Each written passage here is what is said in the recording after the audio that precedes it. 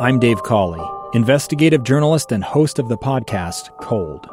Don't miss Cold's new Season 3, where I look into the unsolved disappearance of Sheree Warren, a woman last seen leaving her job at a Salt Lake City office in 1985. Police cast suspicion on Sheree's estranged husband and boyfriend, but never made any arrests or recovered Sheree's remains. Find Cold Season 3, The Search for Sheree, anywhere you get your podcasts. Live Mike, I'm Lee Lonsberry. Thank you so much for tuning in. I've missed you.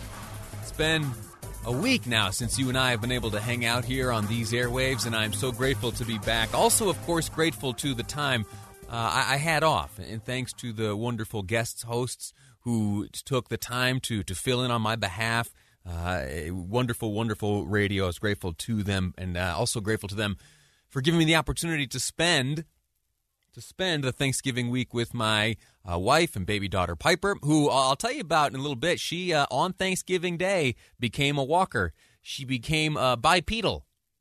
I guess you're bipedal before you're able to walk. Well, she's putting those legs to work now, and she is up and moving around. And for all of you who have been through a similar life event with a child when they become a walker, things change. Things change. You got to rearrange stuff in the house. You got to baby-proof. And anyway, I'm open to advice. If you've got any advice for this, now that I am the father of a baby walker, I'd be very grateful. 57500 is the Utah Community Credit Union text line. Some sad news to start today's program. U.S. District Judge Dee Benson has passed away at the age of 72. We have some calls out to individuals who have worked with him in the past, specifically Mike Lee, who in 1997 was a clerk for Judge Benson. And if you go now to Deseret.com, there is an article that looks back over the life and career of Dee Benson. And there also are words shared by Senator Mike Lee. We'll see if we can expand those and welcome the senator onto the program at some point today to talk about Dee Benson, who at 72 has passed away. A giant of a judge here in the state of Utah, served for many years, appointed by George H.W. Bush, and has since that time served in a number of capacities, has passed away. Brain cancer. Stage 4 brain cancer. He was diagnosed in April. And so that's that. And the details will come throughout the day, I'm sure. And the remembrances, more important than that, will come throughout the day and well beyond. Anyway, I also want to talk to you about something I experienced over the course of the week, something I didn't expect to experience. If you remember, when you and I were last here chatting together, Boyd Matheson also sat down and joined us, and it was on the day that President Nelson of the Church of Jesus Christ of Latter-day Saints kicked off the hashtag Give Thanks campaign. Now, I remember getting home last Friday, the Friday before Thanksgiving, that is, and I pulled up my Facebook and looked at Instagram and Twitter, and it was totally full with pictures and comments by my social media friends, people like you, sharing the things for which they had given thanks.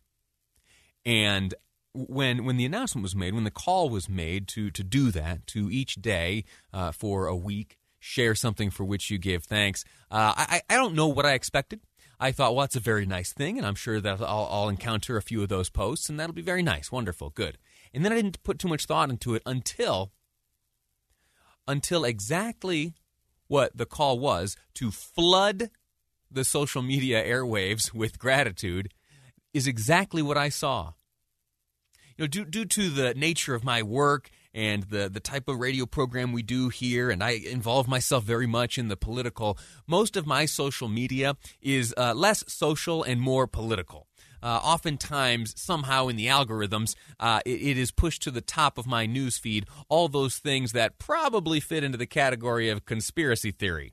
Yeah, there was a lot of strong words about President Trump, a lot of strong words about President-elect Joe Biden, and all of the peripheral cast of characters there. That's most of what my social media feed looks like, and I try to avoid it, and I try to I try to game the algorithm, and I'm really interested when I use social media, especially Facebook, and seeing what's going on in the lives of my family members and friends. You know, the social elements, or the social parts of my life, not so much the political. But nonetheless, what happened was that all of the divisive political fighting, that was all gone.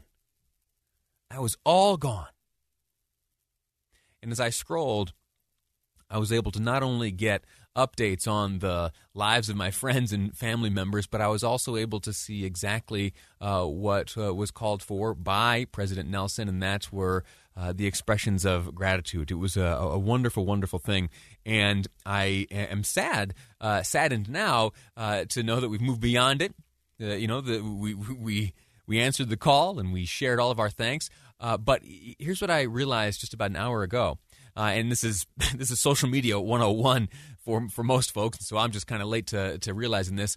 You go to the hashtag itself, and if you, maybe this week or in the weeks to come or at any point, find yourself getting a little down and discouraged, as I was by being constantly inundated with the doom and gloom of the coronavirus, with the divisiveness of presidential politics, and with anything that got you down, what you can do is you just search that hashtag again. That's how they work. And you will be once again presented with a never-ending list to scroll through and find reasons to give thanks and to join in your social media circle in their efforts to give thanks. So that's a wonderful thing. One thing that I am very, very grateful for, the vaccine developments. When you and I were last here chatting, there was Pfizer had a 94 and some change % effective vaccine. We had heard that Moderna had also announced a 95% effective vaccine. The new news on that front is that in addition to the claims by Moderna of boasting of a 95% effective rate, they also have now, again, this is the claim, that they claim to have a 100% effective rate in terms of combating against the severe cases of the coronavirus. So of that giant pool of 15,000, half of the phase 3 pool, of that giant pool, those who were administered the vaccine and who came down with the coronavirus, none of those individuals in that 5% pool, none of them developed severe cases of the coronavirus. That's wonderful, wonderful news. And every bit of information regarding this coronavirus vaccine, I'm hungry for it. And so we're going to take a break right now. When we return, I'm going to welcome into the studio Dave Noriega of Dave and Dejanovic, broadcasts each morning here on KSL News Radio. They had a fascinating conversation today, and it came down to who should get the vaccine. We all know that healthcare workers are going to be at the front of the line, but who should be in line just behind them? They had people from throughout the community making their pitches, from law enforcement to nursing staff to the old and frail. We'll get the details from Dave next on Live Mike. I'm Lee Lonsberry, and this is KSL News Radio. I'm Dave Cawley, investigative journalist and host of the podcast Cold. Don't miss Cold's new Season 3, where I look into the unsolved disappearance of Sheree Warren, a woman last seen leaving her job at a Salt Lake City office in 1985. Police cast suspicion on Sheree's estranged husband and boyfriend, but never made any arrests or recovered Sheree's remains. Find Cold Season 3, The Search for Sheree, anywhere you get your podcasts.